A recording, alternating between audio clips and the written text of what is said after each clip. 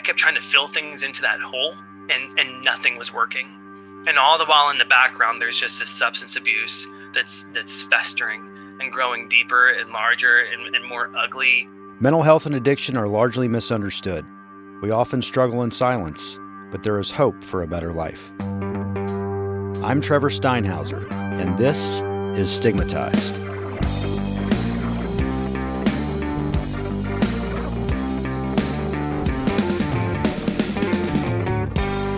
Today we have Jake Evans joining us. Jake, thanks for being here, man.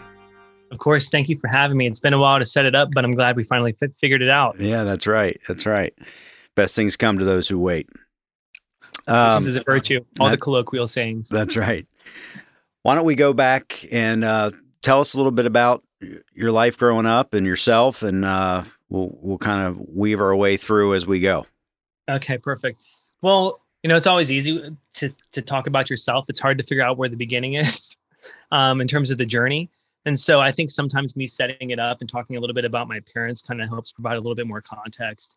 And so my dad is one of five, the only of his siblings to go to college, let alone professional school. He wound up becoming a family practitioner dentist, owned his own practice, very lucrative, self-made man, grew up with nothing and built his own slice of heaven, if you would. And, he understood the value of hard work. He definitely understood discipline. He understood a lot of things that his dad taught him and tried his best to put those things on to me. But again, like, he's somebody who built himself up from nothing. So he had that going for him. My mom is one of four. She's a self-made woman too, but didn't have to work as hard as what my dad did. She's extremely intelligent. Rose herself up to top 1% in the federal government. She's a presidential appointee, and they met in high school. So they're high school sweethearts. They married, had 2 kids and 2-story house and, 3 rooms and a white picket fence, the whole nine, the quote unquote American dream. But both of them had to work for it. Right. So, and they're not underachievers either. And so for me, whenever I was growing up in that environment, if I came home with like a B or 90%, the saying is that you left 10% of the information behind. So it's not that they were perfectionist parents, it's that they expected you to do your best, and they knew my aptitude. And so for me to do anything less than my best effort was unacceptable. And, I grew up in a cul-de-sac in Martinsburg, West Virginia. And if you don't know where that is, it's like right outside of the DC, Baltimore area. You have, the inner city-esque type thing, and then you have like suburbia, and then you have backwoods. And so like you have everything all in one city. And I was the only kid in my subdivision who was doing chores at the age of like 6, 7, 8, 9, cutting down trees, stacking wood, doing all the things that like my dad did in order to build character.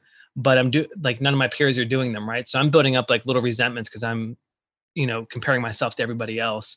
Right. And my parents were super serious about building their careers and providing a better life for their children than what they had. Like both of my parents, there were times whenever, they would come home and all that they would have to eat were like Franks and beans.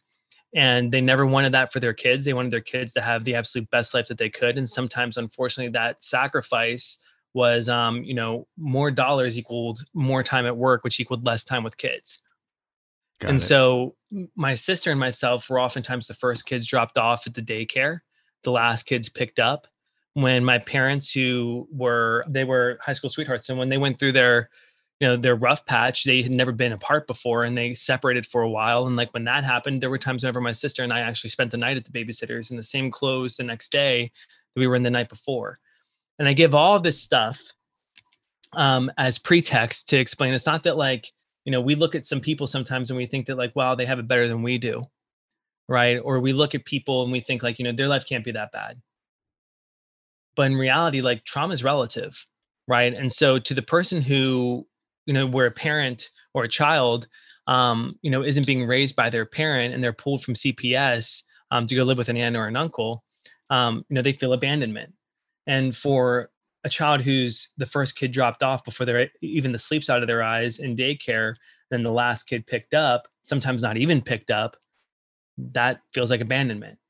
And so trauma is relative. And looking back on it through my 30-year-old lens, I can see that like it's better because like, on the weekends my parents were there, but like they weren't there during the week and they weren't there most of the time. And so for me, whenever I was, 5, 6, 7, 8, it registered differently. And I developed like my own coping mechanisms. And one of them was to isolate in and to not talk and to not, I had a very difficult time connecting with people that were my own age. I connected better with older people. And I say all of these things to provide context to explain how, as I got older, these coping mechanisms that at one point were adaptive, they allowed me to get through to the next day, slowly became maladaptive and were the pretext for my disease. Got it. Wow. So, like during those times, how are you feeling? I mean, was there, I mean, you didn't know that it was traumatic at the time, but I mean, what was it doing to you emotionally? Well, I think that that's the thing, right? Is that like my dad is very much so my name is Jake. My dad named me after Big Jake, after the movie with John Wayne in it. He's a huge John Wayne fan. So like he prescribes to that era of masculinity and manhood, right? Where like you don't talk about your feelings. And I can remember being young and like asking him things like that, what happens whenever you die, and him saying you shouldn't think about stuff like that, let alone talk about it. And like, we don't talk, we work. And that's like the kind of mentality that I was raised with. And that's because that's what he was raised with. And, my dad's no saint. He's an amazing man now, but he had his own struggles. He drank pretty heavily. And, as I was growing up and not doing things the way that my parents wished that I had done them and not fitting within, the typical box, I was very much, punished for those things, and punished in a way that was, nowadays wouldn't be looked upon as discipline. Nowadays would be looked upon as something else. And when my dad stopped drinking, those things stopped happening. But like, I use these things again, not to like point fingers at and to say that like, if this one thing had been different, or if that one thing had been different, then all this would change. It's ultimately that like, I didn't have the ability to even recognize how I was feeling. So in West Virginia in the 90s, Trevor, how old are you? 42. 42. Okay. So do you have any younger siblings? I don't. I'm the baby. Okay. So do you have any younger friends who are like in their 30s who grew up in the 90s when everybody was getting diagnosed ADHD and ADD? Oh, yeah. Absolutely. Yeah. So like that. So that's the product of the environment that I was in public schooling. And if you didn't fit within the box, then like you were labeled ADD and ADHD. And like for me, my behavioral things were because I was finishing my work faster than everybody else. Like when I was in first grade, they had, remember those mazes that they used to have you do? It's like start here, don't pass any of these barriers, and like find your end to the maze. Yeah. Well, the directions on my maze said, find the shortest distance from start to finish with no barriers. And I just drew a straight line and I handed it over to her. And she's like, Jake, you did not do this assignment right. I was like, yes, I did. The directions say shortest distance from point A to point B, and it's a straight line. She goes, it said without any barriers. I was like, the only barriers are the ones that we perceive in like first grade language, right? Like barriers don't really exist type of language. Right. Like he can hop over them. And I got an F, of course, but like that's the kind of thinking that I was doing at that young of an age, right? It wasn't just to purposefully do the wrong thing. It was because like I was thinking outside of the box, and they didn't know how to. Public schooling kind of, especially in West Virginia, kind of failed me in that regard when I was that young because it didn't challenge me, right? Yeah. And teachers had like one playbook to run by. And then when you didn't fit that playbook, they sent you home to your parents with a pink slip. And my dad's number one rule was, if you embarrass me, I'll embarrass you. Wow. And so like, and I'm saying this stuff and it sounds harsh now, but it's like, you got to understand, like my dad was somebody who was a self-made man. The only, like it's his reputation was everything he had, Got it. And it's like a super small town. And like, and so it's so Leave It to Beaver. It's crazy. And it sounds silly when I talk about it, but like if you were living in that moment, experiencing those times, like you would understand it's a small, tight knit community. Everybody knows everybody, like Mayberry style. My dad was the dentist, like the young dentist. And he had a kid who wouldn't fit the mold and kept on getting himself in trouble. And so they put me into private school. And again, like now I'm just thinking that there's something wrong with me. Right. Exactly. And so like, it's like, I don't fit in the mold here. I can't connect with people. Everything I try to do, I'm getting in trouble for. So I'm just a troublemaker. So then I start creating that narrative for myself and I start playing that out. And when I was in Catholic school, the very first question I asked in like one of my religion classes, like a couple of months in, so not the very first question I asked, but the very first trouble I had, I was like, why does the Bible have quotation marks if quotation marks imply direct conversation? And the earliest account of Jesus was 40 to 60 years after his death. And the religion teacher didn't like that. And so they kicked me out of religion class. And you can't really stay in Catholic school if you're not in religion class. Right. So my dad's next response to that is like, if you get kicked out of here, then you're going to military school. Like, we don't know what else to do with you. And when you hear that coming from your parents and you're 12, your first inclination is like, no, I'm not even welcome in my own home. And so like, I'm starting to think like my parents would be better off without me. They don't even want me here. They don't know how to handle me. I'm not doing anything right. And so when I was 12, I had my first thought of taking my own life, and I actually acted on it. And my dad walked up in the middle of it, saw me with a belt around my neck, like, for lack of a better term, Jack slapped me and was like, think about what this would do to your mother, and then turned around and walked right back out. And then we never talked about it again. Wow. And so like that gives an indication of like how mental health was recognized at that point in time in my family. Like there was no conversation about it. It was literally like, think about what this would do to your mother, turn around and walked out. And, that showed me in a very sick and weird way he cared. Right. And so I didn't act on it after that, but it did set up a context of like, we don't talk about these things and we don't act on these things.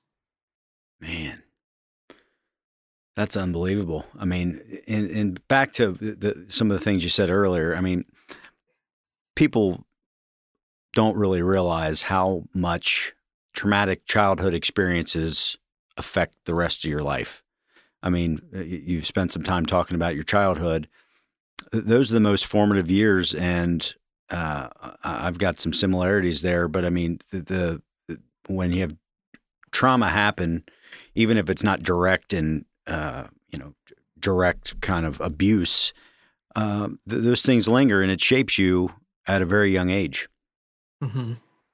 And I'm not going to sugarcoat it, and I'm not going to say that like, it didn't.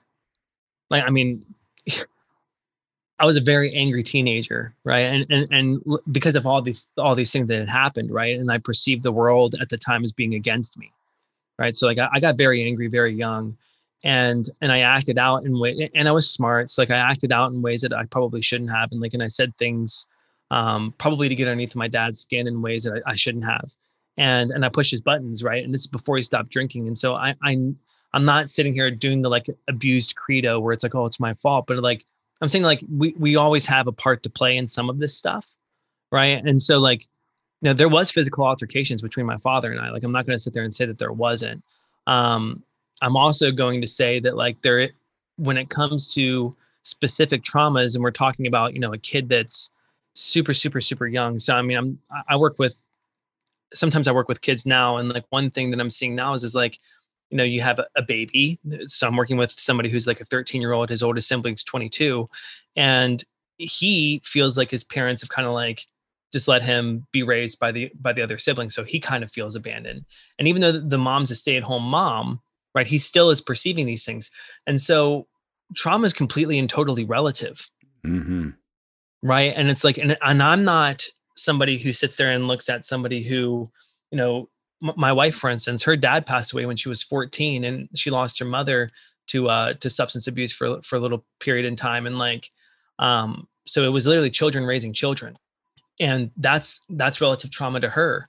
Right. And then it's interesting because I think that we don't give enough credit, or not credit, but we don't put enough emphasis on the fact that like we're experiencing quote unquote traumas every day, every second of our lives. The thing is that we either get better at resolving it and like working through it, or B, better at hiding it and lying to ourselves that it's not happening.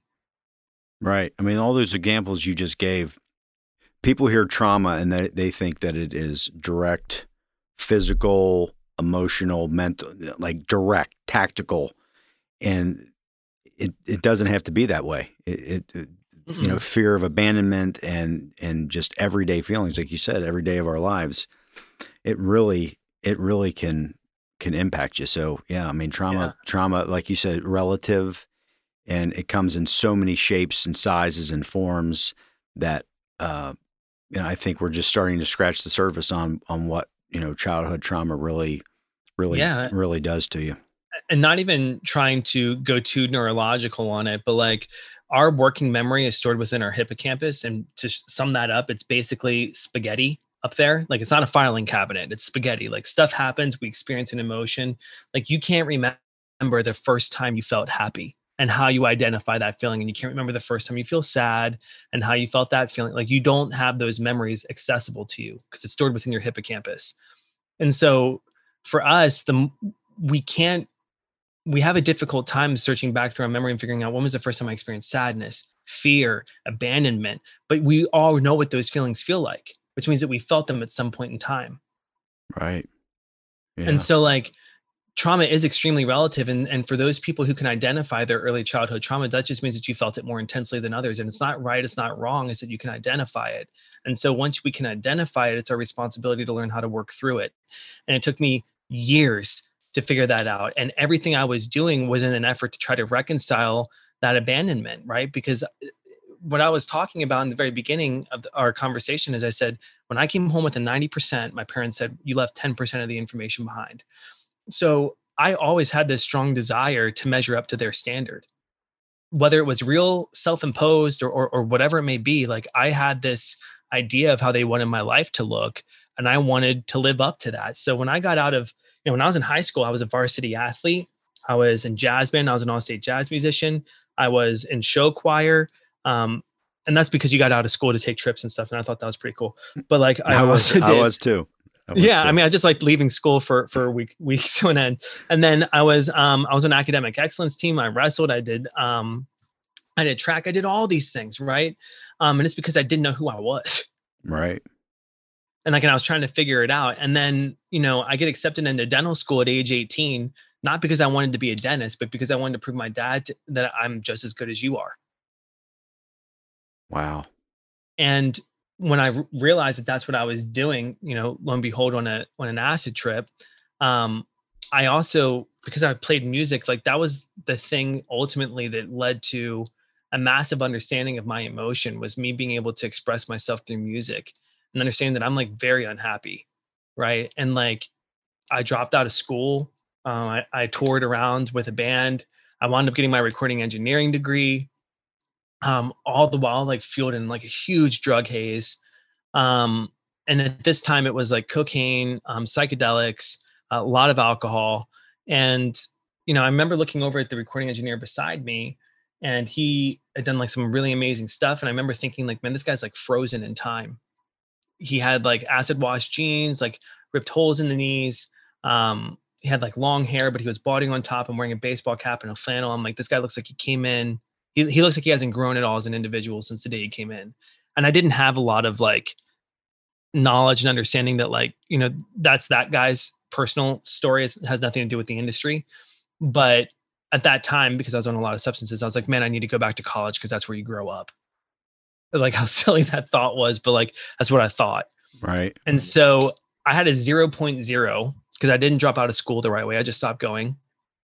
So I had a 0.0 and I wanted to get back into school. So for the next 3 years, I worked my butt off, getting 4.0s, overloading courses. I lost my scholarship at first because I had the Promise Scholarship, which is a West Virginia University thing. It's a West Virginia thing where if you graduate high school, they used to have it. If you graduated high school and you had a decent ACT score, then like you could ultimately like go to college for free. And I lost that ability because I got a 0.0.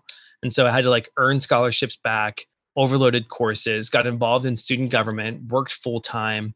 And then eventually like wound up graduating with a 3.8, was student body vice president of WVU, a highly decorated National Mall United Nations delegate, and got accepted into law school. And so I kept thinking that I was like, man, I'm finally going to like make my parents proud this time, right? Like when this happens, they'll be proud of me. When I become student body vice president, then they'll be proud. Like when I graduate with a 3.8, then they'll be proud. When I get into law school, then they'll be proud. And what kept happening is that like, I kept trying to fill things into that hole and nothing was working. And all the while in the background, there's just this substance abuse, that's festering and growing deeper and larger and more ugly, with each thing that I try to fill up, each accomplishment. Because I'm in I overdo everything. There's no halfway for me. Like if I'm into it, I'm into it all the way. Right. And that works positively and negatively for me. And So so at like, so at go the ahead. yeah, so at the time when you said I need to go back to school, I need to grow up, Yeah. uh the drugs and alcohol didn't stop. I mean, did you put them away for a while at all, or was it It's just hard. It's really brewing? hard to explain because like I always had this self-awareness and like this clarity, like I call it forethought it's not anything new, but it's like I have this ability, I think, to like see how things are going to play themselves out like months in the future. And so like I remember having this stint with cocaine and it was like probably like 2 months. And all of a sudden I realized I'm like, man, I need to stop. Like this is getting nuts. I spent way too much money on this. And if I keep doing this, this is what's going to happen. And I saw two or three like distinct paths of what was going to happen. So I just stopped doing cocaine. Like just stopped. Really? And then, yeah. And then when I was doing LSD a lot, I had this one experience where I was like, man, this is an amazing experience. And if I keep using acid, I'm just going to keep trying to chase this feeling. Like nothing's ever going to compare to this trip. It was a good trip. I've had a few bad ones, a lot of good ones. I don't want to have another bad one. I should just end it here. And I just stopped doing it. So like I always never touch it again. And then like I had a really bad experience with ecstasy one time. I was like, if I get through this, I'm never going to touch it again, because I don't want to feel like this again. And then I never touched it again. And so like I always had this ability to kind of like cut myself off from certain things. The thing is that like I've also always overdone it, right? So like when I did go back to school, I wasn't the guy who like, they talk about people who go through and they close down bars. It's like, oh yeah, I went out and I drank, and then like with the group of friends that I went with, they all went home and I met up with another group of friends and I closed down another bar. Well, like I'm the guy who would go to that other bar, meet people who I didn't even know, make friends with them, close down another bar, and then meet somebody else who just so happened to be going back to their house, pick up a 30 rack, go there, and then try to take 4 or 5 with me and walk home. Like that's the kind of alcoholic that I was. So like when I say like Interesting. there was an overabundance in everything, it was everything. It's like I needed to be busy. I couldn't spend alone time in my own head because and I know that a lot of people can probably relate to this. And I'm sure that you can tell now, like my brain works a million miles a minute. It doesn't mean I'm smarter than anybody else. It just means it just works faster. Right. And so like, and you can probably hear it in the way that I talk and the way that my stories tie together. Um, I I could not at that time spend time by myself because the thoughts that would come up for me would be all these things from my past, all these ways that I was inadequate, all these ways that I wouldn't measure up, all these ways that I was unhappy, all these ways that I was angry. So I did everything I could in order to stay busy. How was the relationship with your parents during all this, with the ups and downs, with the grades and stopped going, then came back? So it's interesting that you ask. The thing is that like I was completely self-sufficient in every meaning of the word. So no matter what, like they couldn't really say much. Like they knew something was up, but they couldn't really say much at all, right? Because like ultimately I was performing, right? And so like to them, like yeah, sure, they probably had like their wishes and things, but like I was doing what I needed to do. I would never. I guess the easiest way for me to put it is that my wife asks me this all the time, and I always have a hard time putting my finger on it. It's like I've never been emotionally close to my parents. Okay. Like, and that's not a knock on them. It's just that, like, I was forced at a young age to become emotionally resilient on my own. And like, and I developed some really negative coping like mechanisms in order to do that. Right. So like during that time, I'm look back on it now and I know that like I was doing things to try to win their approval. But back then in my head, it was in spite of them. Like, I'm going to show these efforts what's up. Right. You know what I mean? And so like, and it's not that like I didn't like them or that we didn't get along. It was just like there was like this weird, like my wife will tell you to this day, like there's a competition between um me and my mom and my dad. And like, and it's just like that's just kind of like the way that it is. And it's interesting now because it's healthier, right? And it's not hidden. And it's and it comes from a place of love and understanding, but it took us years to get here. Years of me being healthy to get here. So back when you're on top of your academics and, and you're kind of shutting drugs down one by one as you amazingly are able to do that, which just blows my mind. Oh, trust me, it blows mine too when I talk about it. So let's continue. So really what winds up happening is that there's this cross juncture where I stopped doing all substances for a while because I'm gearing up to take the LSAT. And so I stopped doing everything. And it's like this random two-week period. And I'm just trying to get a better score so I can get a higher scholarship approval from the school that I chose. And because I'm student body vice president, it pays for X amount of my schooling. I'm trying to get more schooling paid for a higher LSAT score. And like, I'm driving home one day and I get promoted to department manager. So I'm running like my own suit store at this point. I just was named student body vice president, and I'm about to take this test. And I'm driving home, and it's like a 1 mile drive, and I've been clean for like maybe like a week and a half, 2 weeks, and not intentionally, just like it's like I'm going to take this test, so I'm not going to have anything screw it up. So I just stopped doing stuff, and I had this massive panic attack, and I'll always remember because it's the first time I ever experienced one. And all of a sudden, I feel like I'm having a heart attack, and I can't breathe, and it's miserable. And I remember like just pacing up and down, calling 911, the ambulance showing up. My neighbor's a paramedic. He sees me laying out in the middle of the street with like a bottle of water on my chest, trying to calm myself down, approaches me with like a gun, which throws me into even more of a tailspin. Oh my gosh. Yeah. And all over a panic attack because I can't register what's happening. Right. And so like I'm in the back of this ambulance, and the paramedics like, Jake, you're going to be fine. And I'm like, no, I'm not. Like, you're just telling me that so I don't die in the ambulance. You have liabilities. And if I die in the ambulance, then like you could be held responsible. And he's like, son, I tell people that are burned 95% of their body, they look at me and they ask if they're going to make it. And I tell them, no, why would I have any problem telling you? Jeez. That was like a reality check. And I kind of relaxed a little bit. And then he told me what my heart rate was, and it picked back up again. And so it didn't stop. And then long story short, it was like, that was my very first panic attack, an attack from anxiety. And I was like, I sure as heck do not like that. And I'm never going to feel that again. And I wouldn't feel it whenever I was using. So my deduction was that I needed to drink in order to relax, right? I need to like have these drinks at the end of the night in order to chill and relax and like not feel that way. And so long story short, I kept drinking, which then I believe like made me more susceptible to trying more things. And when I was on this trip for National Model United Nations, there was this kid, he was like 18 years old, and I saw him smoking a bowl, and I walked over to him and I was like, hey, can I hit that? And he goes, yeah, sure. And so I smoked weed with him, and we're on the bus, and I look over and I see him crushing up this little blue pill and snorting it. And he catches me looking at him, and he's like, do you want some? And I was like, no, dude. And like, I was some sort of like pedestal drug addict. I'm like, I'm not going to put anything up my nose that isn't cocaine. And he's like, well, you can smoke these.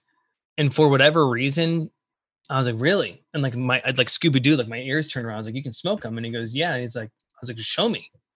And so he showed me how he did it. And then I smoked those. And for the very first time, I had complete control of my faculties, like my mind, and that restless thought, my brain spinning 1,000 miles a minute, all slowed down. And I felt like for the very first time, I was on par with other people. Was that Adderall? Actually, it was Percocet 30. Okay. And it just did something for me that nothing else did for me. And it calmed me down. And I felt like I was better. And like I spent a whole week with like the top minds from multiple countries performing and outperformed them. Became like, I was the outstanding delegate for that competition. It was a very false disillusionment because it made me feel like that, like it made me better. And for 5 or 6 days, I was using this pill every single day, like multiple times a day. And when I was coming back from that trip, I'd done these before. I'm used to feeling like super tired. And I was like, something's up, something's wrong. And I could like feel it in my gut. And as we were getting off the bus, that kid looks at me and he goes, if you ever need any more of those, And looking back on it now, it's so clear what happened. He's like, if you ever need any more of those, all you have to do is call. He didn't say if you ever want any more. He said, if you ever need any more. And it didn't register at the time. And I went home and I told my sister, who was living across the street from me, what all happened. And she's like, yeah, you smoked blues. And I was like, what? And she goes, yeah. She's like, I didn't know you could smoke them. She's like, I snored them. And I didn't know she was using those at the time. And so I was like, she goes, show me how you smoke them. Mistake number one in my drug addiction, right? I started using with my little sister, and I showed her how to smoke them. And then as soon as I hit that with her, those feelings that I was feeling went away. And she's like, yeah, it's what I thought. You're addicted to opiates. And within 4 days, I'd grown addicted to Percocet 30s. And that started a year and a half where there wasn't a day that I didn't use. Wow. That's amazing. It's amazing how I was never an opiate guy, so I can't relate, but I've heard dozens and dozens of stories like that, but for it to take you that fast. 4 days. Yeah. That's crazy. And the thing that sucks for me, right, was that it wasn't so much that like the pain was so unbearable that like I couldn't have not gone through it. It was that I was in meetings with university officials every day. I was sitting inside of law school classes every day.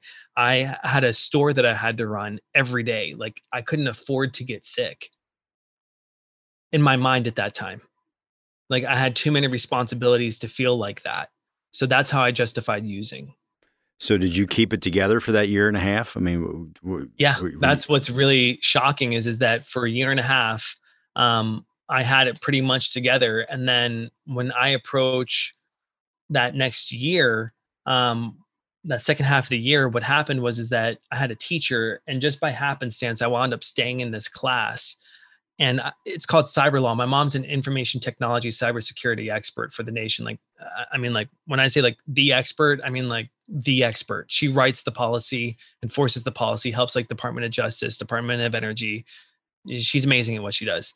And I thought it was cybersecurity. Like we're going to, prosecute black hat hackers and stuff. It's going to be cool.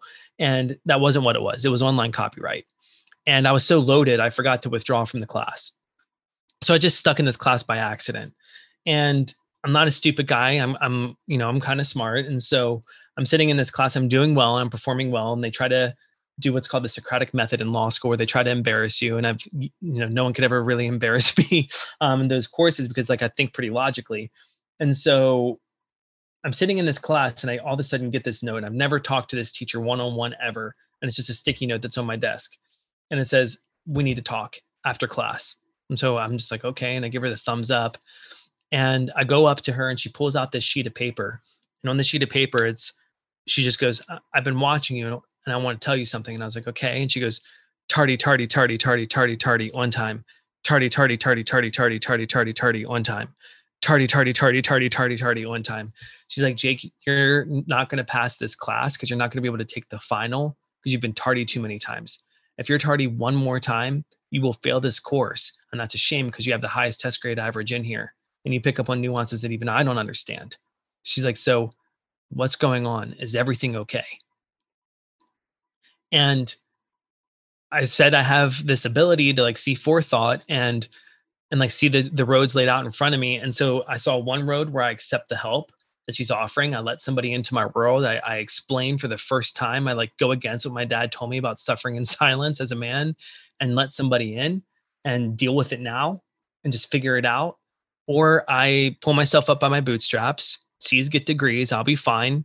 I don't tell anybody. Sure, people will probably talk about me and stuff, but whatever, just move on. I have 1 year left here and I'll just deal with it whenever I have to deal with it somewhere down the line. And I chose the other hand and I told her everything.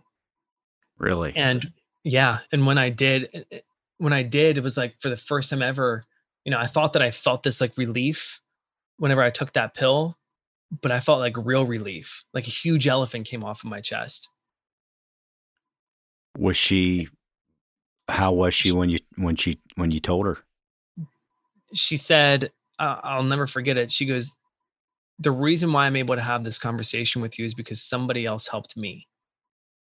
Wow. She's like, and so she took a huge leap of faith, especially in a law school environment, to question somebody on whether or not they have that issue, right? Like, because I could have sued her. Oh yeah. And she took a huge leap of faith that, like, that she knew what was going on, and that I was going to open up about it, and I was going to be receiving of it. And I was, and I told her everything, and I was like, now what? And she goes, well, now we have to go tell the dean. And so seconds after telling somebody my whole story, I have to turn around and go tell somebody else and let somebody else in, another complete stranger. And so I do. And again, met with nothing but compassion. And they set up like a 7-year plan for me. And I'm like, now what do I do? And they're like, well, now you have to go tell your parents. And for me, that's like trigger words. And I'm like, no, I'm not doing that. And then they're like, well, there's no other way. Like, your parents want you happy and healthy. And right now, are you either of those things? And the answer was no. And that was a Tuesday. And my mom came up to watch a football game on a Thursday. And I remember holding her by her knees and like getting down on mine. And I looked her in the face and I was like, Mom, I'm struggling with addiction, and I'm heavily addicted to opiates, and I don't know what to do, and I need help.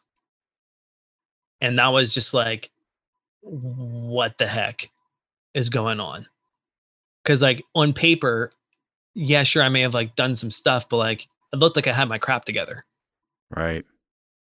And they knew at that moment that if I'm admitting that I have this issue, and again, like I told you, I was using with my younger sister, they're like, she definitely has this issue.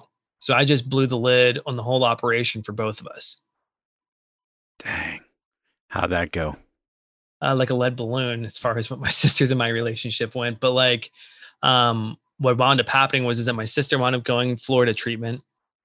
And my parents thought that like I could go home and I just needed help to get through the withdrawal. And what wound up happening is that after about a week, of course I had relapsed, like majorly. And so after I had relapsed, I wound up going to a facility in Tennessee. And when I went to that facility in Tennessee, the very first thing that I did is I went and started comparing myself to everybody else that I was around.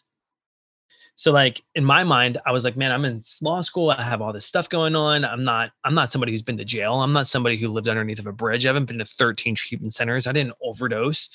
Do I really belong here? Like, is my addiction really that bad? And I instantly started separating myself from everybody else. The exact same thing that wound me where I was, right? Like believing I wasn't like anybody else, not being able to connect with people, was the same thing that kept me from getting healthy. And so I just dismissed everything that everybody said because I'm like, I'm not like you. I'm different. So what was it that kicked you into shape? So long story short, I dismissed everything everybody said. My counselor or therapist was, he wasn't sober. And so when he kept telling me, you need to do these things in order to stay sober, I'm like, dude, you're not sober. Like, how are you going to tell me how to stay sober if you've never done it yourself? And so I just dismissed everything he said. Already planned to relapse, went back home, instantaneously relapsed, and my using quadrupled. And so at the peak of my addiction, I was using 30 milligram Percocet a day, every single day. And yeah, it's pretty bad. Like, I'm lucky that my organs didn't shut down. And for me, the kicker wasn't even whenever I got caught the second time lying about it and everything. The kicker was whenever I was on the airplane on my way back to that same 30-day treatment center. And I took 30 of them with me because I had to use for the day. And so anyways, I'm sitting in this airplane bathroom and I'm smoking off a foil and I'm waving the smoke away from the smoke detector. And I have this epiphany. I'm like, man, if I get caught right now by a U.S. Federal Air Marshal, I'm not in any state line because I'm in airspace, right? Too high to be in any state line. So that this is a federal crime. For every pill I have, it's 7 years. And I have 20 some pills in my pocket. I'm going to jail for a very long time. I was like, I have a problem. And I smoked anyway. That's whenever I realized I had an issue that had to be addressed. Because like I knew it was the very first time that I used that logic, like that forethought, and I went against it. And I was like, I have a problem. And so like I was so loaded. I did like 30 of those pills in 6 hours. And like I couldn't even sign the intake paperwork whenever I went in. I went in on the 12th of January. I don't count that as my sobriety date. I count the day that I woke up and remember signing the date, which is the 14th, January 14th. That's my sobriety date. And so when that happened, I remember going and seeing that same therapist. I requested the same therapist. And he said, Jake, what's going to be different? And I said, me. I'm what's going to be different. And he goes, what do you mean? And I was like, if you tell me to hop on one foot, jump up and down, pat my head with one hand and rub my stomach with another, and you tell me to do it for an hour, I'm going to do it for 2, because that's how serious I am about getting sober this time. And so there was no judgment, no judging against other people. You were in it to win it. At that point in time, it didn't matter to me what other people were doing, because like they tell you in your 30-day treatment center, they're like, one of you is going to be dead. The other one's going to be in jail. You'll be lucky to be sitting in this seat again. Statistically speaking, 2 of you will be successful out of this group of 40. And I'm like, I'm not about the statistics. I'm an empirical analysis, like political science empirical analysis major. My job is to discredit your statistics. So like, I don't care what other people are doing. I know what I'm going to be doing. And like, I'm going to do whatever it takes. And just simply out of, in my own opinion, it's like, I don't know what's going to work. So I'm going to do everything that anybody suggests until I figure out what I need to do to maintain this day in and day out for years. And like, luckily I found my own recipe. And like, I went to, an amazing program that didn't put me on a bunch of meds, helped me get off of medications, taught me about the importance of like structure, routine, and discipline and physical activity. And, and I just kept building on it from there. And now I'm blessed enough to the point where like I teach other people how to make these transitions, because the number one thing that I've seen that winds up hurting people, as I call it, a journey from 0 to 5 or 6 to 10. So like 0, luckily I never hit 0. I don't even know if I hit like a 1, maybe was sitting at a 2, but 0 is like when you're dead, or like when you have died and you come back to life, or you're sitting in jail or whatever. You're not allowed to participate in life. That's a 0. 1 is like, you're functioning, like you're biologically functioning, or like you're able to kind of like move within society. But like 5 is whenever you're like taking care of your basic necessities, right? Like you have a job, you're doing the things that you need to be doing day in and day out. That's a 5. And I believe that people can get from 0 to 5. Some people can do it in 2 weeks. Some people can do it in 30 days. Some people can do it in 6 months. It doesn't matter. But that journey from 0 to 5 is fast for a lot of us. And I think that what winds up happening is that, we perceive things like, oh, when I get my job back, or when I get the car, or when I get this, that's whenever it's all going to be good. And we envision those things as the 10. Like when I get custody of my kid, when we envision those things as a 10, but in reality, it's just a 5. We're just doing what we should be doing at the age that we should be doing it at, the fashion that we should be doing it. That's a 5. And like, and when that reality sets in and people realize that there's a whole nother level to this game, and it's 6 to 10, and it takes a lifetime, I think people get really discouraged. And so I think that's why some people we call them chronic relapsers, but I think that really is that like that second part of the journey is really difficult for some people to wrap their heads around. Like, how do I stay motivated to continue to pursue a 10 day in and day out? And that's really what I've been focusing on lately, has been helping people stay motivated, stay the course, and learn how to self-motivate to accomplish their 10 lifestyle. And like, and how do you reach these mile markers day in and day out to know that you're on the right path of doing that? So you ended up choosing this as a career. Yeah. I remember going back to law school because I had reached my time limit and I had to go back, and I just met my wife. So she was my wife at the point, but I just met my wife, and she, I went back to go find that teacher and tell her what it was that I was doing and that I was planning on coming back to law school. And I'm like telling her about what happened to my life and how she saved my life. And she told me, this, what's really interesting is she said that that's the greatest accomplishment she's ever had in her entire teaching career. That was one thing she told me. She wound up retiring the next year. The second thing is that she looked at me and she said, "Why are you coming back to law school?" And I was like, "Well, because, I've got to finish what I started." And she's like, "You just told me that you're like saving lives." See, I've worked admissions counseling for years now. I've been a part of thousands of people's recovery journeys. I'm a peer recovery coach, a certified drug and alcohol counselor. I've done a lot in terms of helping people, and I never looked at it like, I'm saving lives before. I didn't think about it the way that like I thought about my own story. I didn't think that other people thought of me in that same way. Like, sure, I had heard it, but it didn't quite register at the time. And in that moment, I realized like, sometimes some people, there's a saying like, some people are born with greatness, some people have greatness thrust upon them, and other people fall into greatness. Right. And like, I'm not saying greatness, but I'm saying that I think that my life path, I, I think it was thrust onto me. I don't think like life has kind of happened for me in a way that I just kept doing what people suggested. So like I became a housing manager the day before I graduated my treatment program. 2 months after I graduated, they typically want you to wait a year. The owner of the program called me and said, "We're building up an admissions department. I want you to come help build it up before you go back to school." And so I just took the opportunity to go and do that. And so when these things started happening and materializing for me, I just kept taking the next right indicated step as what was presented as an option. And I remember seeing my grandfather, who was, really, really, really integral in my life. And he wound up getting diagnosed with cancer. And it was the last conversation I had with him, healthy, like completely clear minded. And, he looked at me and he said, "Jake, you know what? You'll never have to come back to West Virginia." He's like, "If you're happy and you're doing what you feel like that you should be doing, just keep doing well."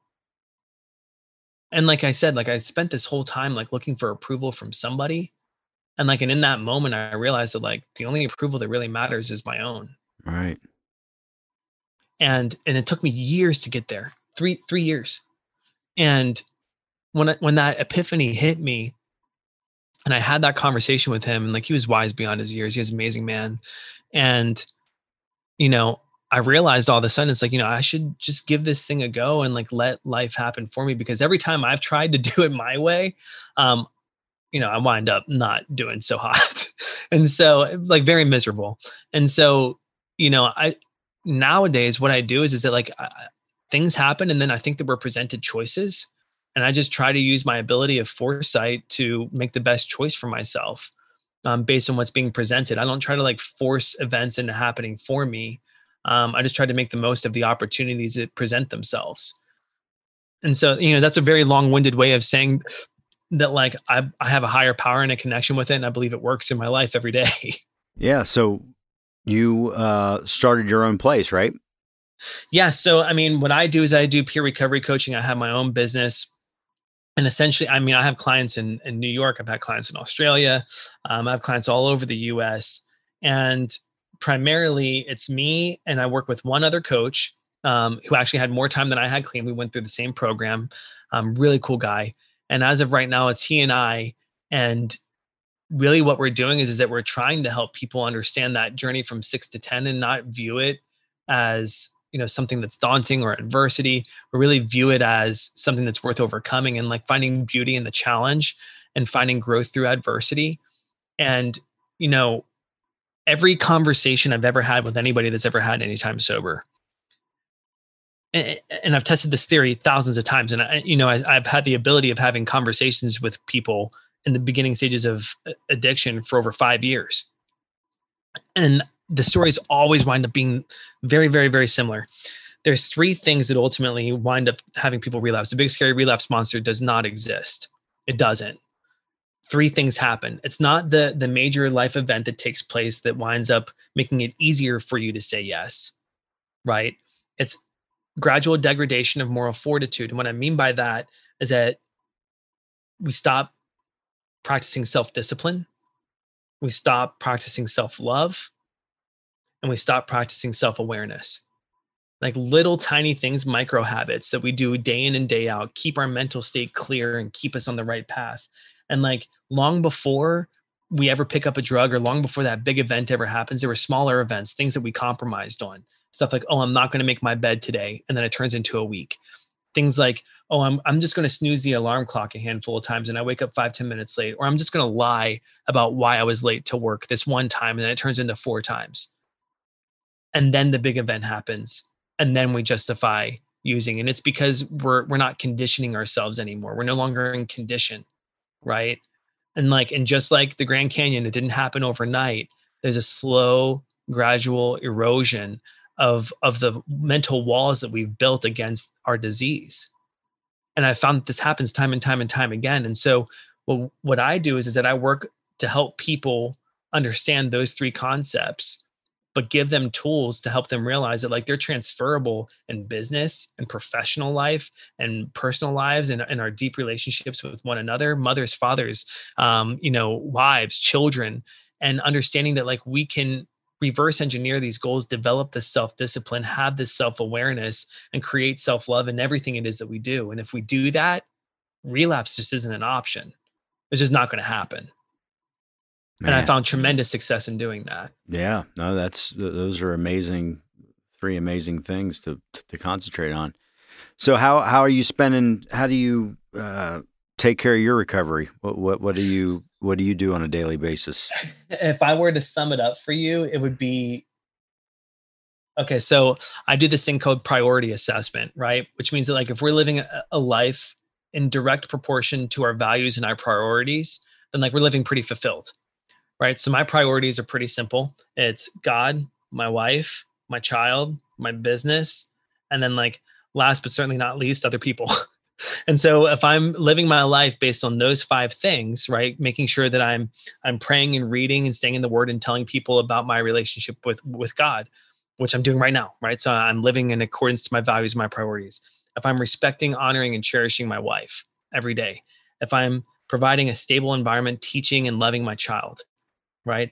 If I'm taking care of my own personal health and taking care of my own personal business and doing the things that I need to be doing by living my own best product. So taking care of myself physically, mentally, and emotionally, reading, working out, talking with other people, getting emotionally vulnerable with other people, helping them through their thing. And then last, like other people, that happens through surrogacy, through everything else that I'm doing. Man, that's awesome. Very cool. Well, hey, man, I appreciate you spending some time with us today. Of course. No, I appreciate it too. I wish that I would have let you talk a little bit more. No. This is your show, man. This is what people want to hear. So, no, I appreciate it. And I wish you the best moving forward. And I know you're going to help a lot of people. Thank you. I appreciate it. Yeah. We'll help them together. There you go. You got it. Take care. Thank you. You too. Thanks for listening. I want to thank everyone that makes this show possible. Production by Gwen Sound, artwork by Neltner Small Batch, and photography by John Willis and Lindsay Steinhauser. Please subscribe, rate, and write a review. Visit our website for more information at stigmatizedpodcast.com.